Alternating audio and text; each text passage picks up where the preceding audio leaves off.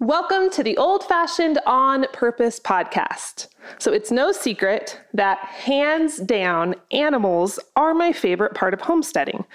And as much as I enjoy gardening, if I had to choose, I would pick the cows and the horses and the chickens over the garden every single time. In today's episode, I'm going to share some of my best tricks for stocking your homestead with the farm animals you need without breaking the bank. I'm your host, Jill Winger, and for the last 10 years, I've been helping people just like you who feel uninspired by modern life. I'll show you how to leave the rat race and create the life you really want by growing your own food and mastering old-fashioned skills. So, some of you have heard our homestead story, or how we started this whole thing, and animals really have been the catalyst for this whole journey since day one. So, I was a horse girl, as some of you know, literally since the day I was born. I was one of those girls that was obsessed with horses, except I never really grew out of it. And it was kind of to the point where I was 18 years old and people were going, oh my gosh, Jill is still the horse crazy little girl. And when is this going to fade into the background? And it never did. So here I am. But anyway, horses are what brought me to Wyoming. And then after I met Christian and we got married, horses were the thing that caused us to start looking for land.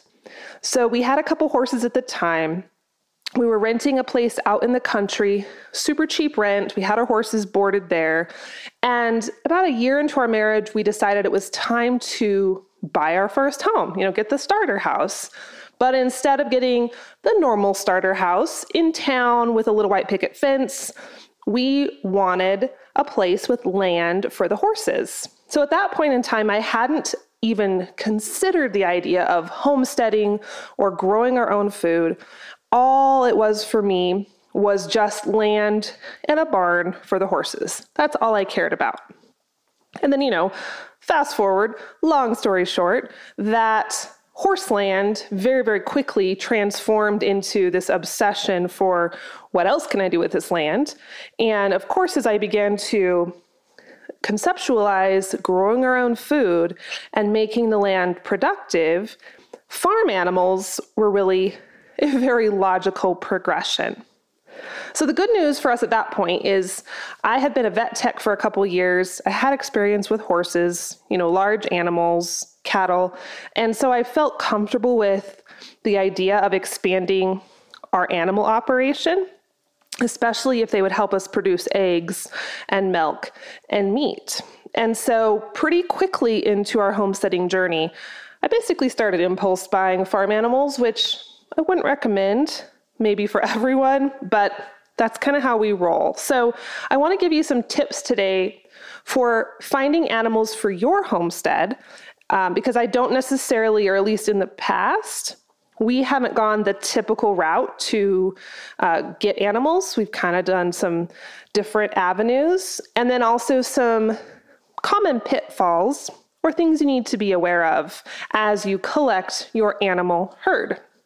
So first off, a few things to consider before you take this animal plunge, because I get it. It is so enthralling as you're dreaming of your homestead and you're picturing the chickens in the front yard and you're picturing walking down with your silver milk bucket in the morning to milk your goat or your cow, and you just want to do it now.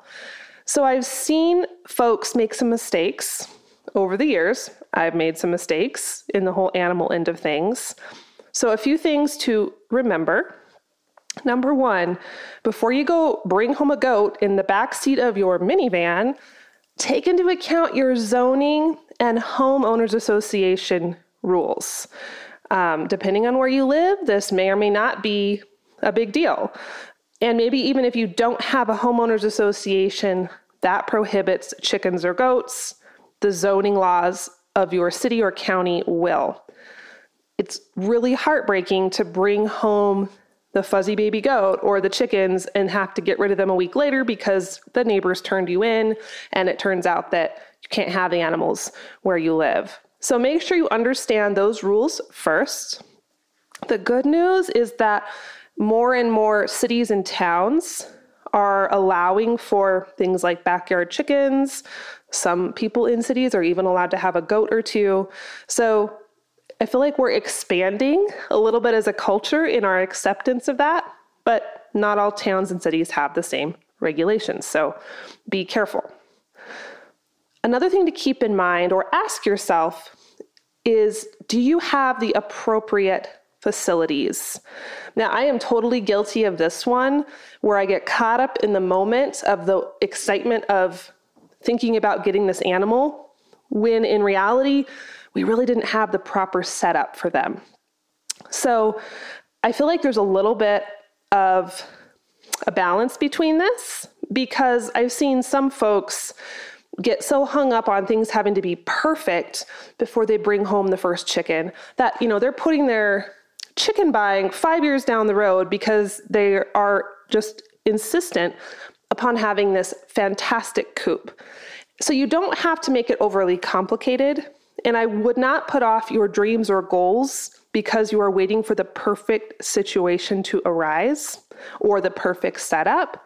However, you need to have the basics. You need to be able for the animals to have shelter, especially if you live in a windy or a cold climate like we do. You need to have available water. Like, trust me, you might think you're going to haul water and it might not bother you at first. You are not going to like to do that long term. Hauling water in the winter is not fun. So make sure you have water to where the animal will be. Make sure you have electricity. If it's a cold climate where you live and you're having chickens and you might need heat lamps. Maybe you need a heated water tank for your larger livestock. So just make sure you have those considerations planned out before you bring the critters home, because you don't want to give them a less than optimal living situation just because you weren't prepared. Another thing to consider is, can you afford feeding the animal? Do you have the ability to get them food? And I see a lot of times this gets kind of sad in the spring because folks go crazy buying chicks from the feed store because they're cute and they're fluffy and they're small. And then the chicks grow into actual chickens, believe it or not. And they eat a lot of food and they're not as cute anymore. And people are offloading them. So you don't want to do that, whether it's chickens or goats or cows.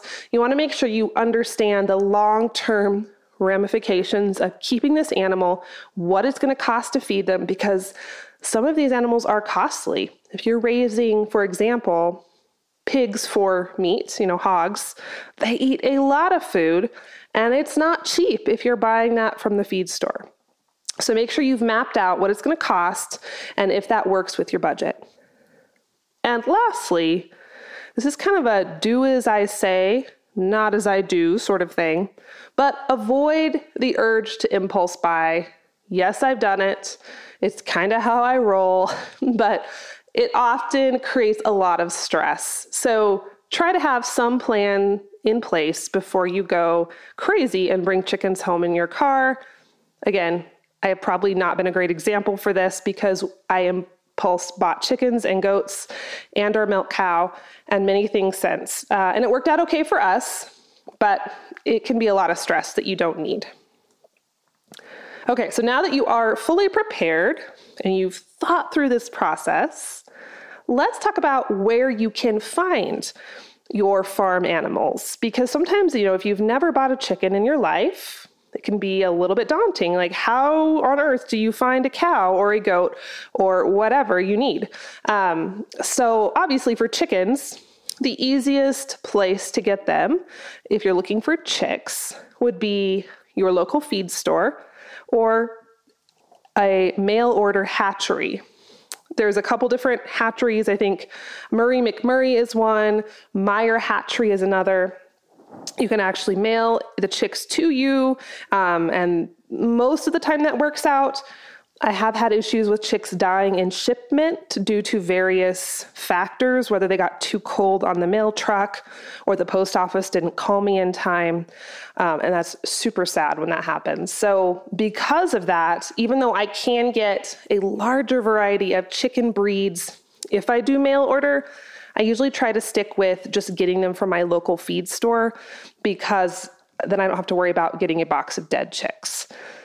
The tricky part with feed stores is sometimes they run out of inventory or they don't have the wider variety of breeds. So you kind of got to see what's available in your area and go with that. Another option, and this is my favorite option, I think, for really any animal, whether it's a goat or a cow or maybe mature chickens, if you're wanting to skip the chick phase and just jump right into a mature laying hen, would be, believe it or not, sale ad venues like Facebook or Craigslist. I have found our goats and our milk cow on Craigslist, and also a lot of homesteading stuff goes through Facebook groups. Now, more recently, Facebook has tried to ratchet down a little bit on the sales of animals in their groups, which I find kind of annoying because a lot of these are very legitimate animal sales. There's like not a puppy mill or anything negative. It's just a very legitimate owner trying to find a home for this goat or this cow or this chicken, and Facebook shuts down the ad. So sometimes you can get a little more undercover, and if you don't post prices and you don't post the word sale, you can find people selling goats or cows on Facebook. But Craigslist is still a good place. Just, look for the farm listings in your area.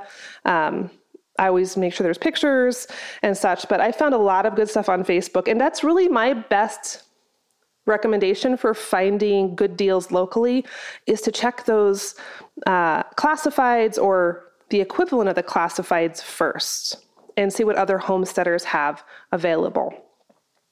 If you're not seeing a whole lot on those avenues, then another option would be just to find breeders in your area. So I know locally we have several different goat breeders who are breeding more higher end dairy goats. We have local pig breeders, plenty of cattle ranchers. So that's a good option. When it comes to breeders, they don't always have animals for sale at that given time when you're searching.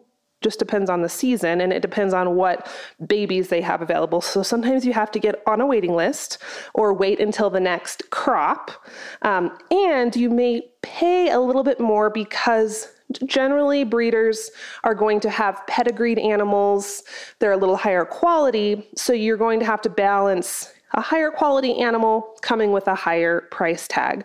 But depending on what you're looking for or what's important to you, that may be a good thing. You may want that goat with a pedigree so you can sell the babies for more, or maybe you can show it. Just keep that in mind. It's probably going to cost a little bit more.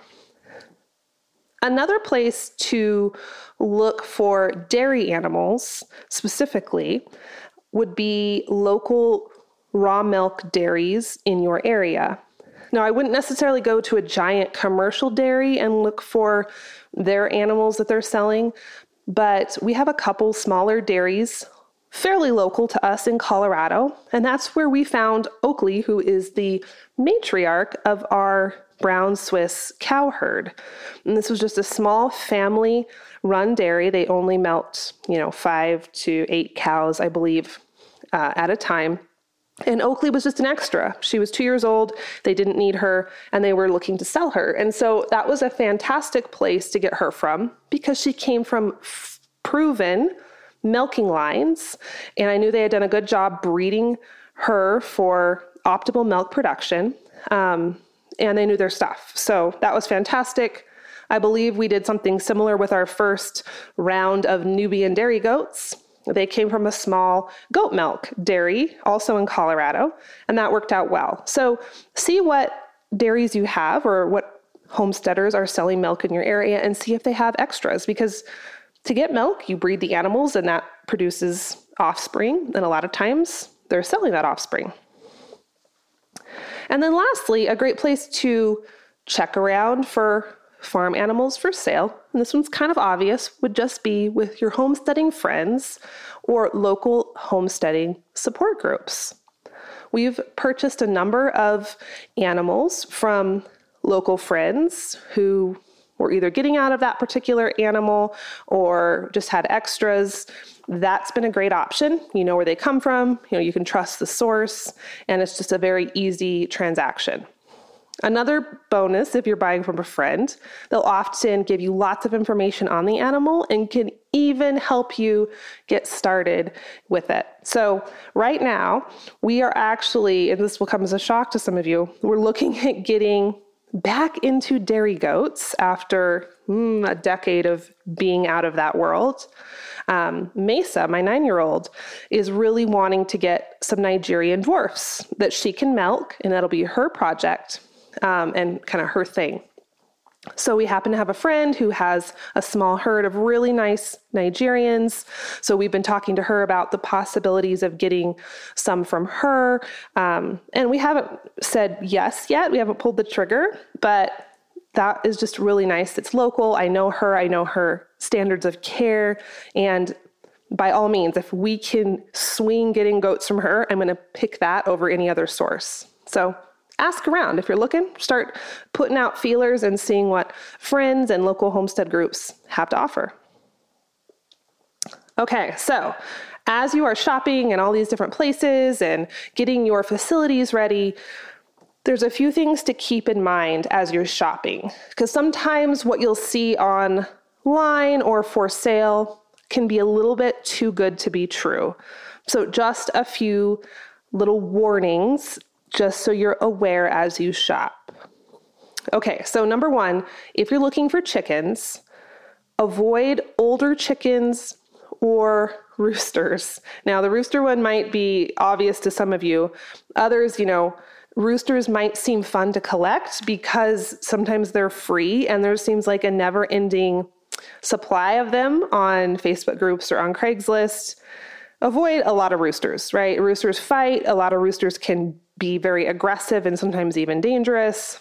So avoid the free roosters. Fight the urge to start a rooster rescue, unless that's your thing. And also be wary of the older chickens. Sometimes you'll see hens for sale for very, very cheap, but they're older. And once they're older, they're going to be no longer laying or laying very minimally. So you'll end up with a flock of geriatric chickens that you are feeding and getting 0 eggs from. So if you are going to purchase older chickens that were someone else's, let's call them used chickens, make sure, I would say, no more than 1 to 2 years old so you can get maximum egg production before they're in their golden years.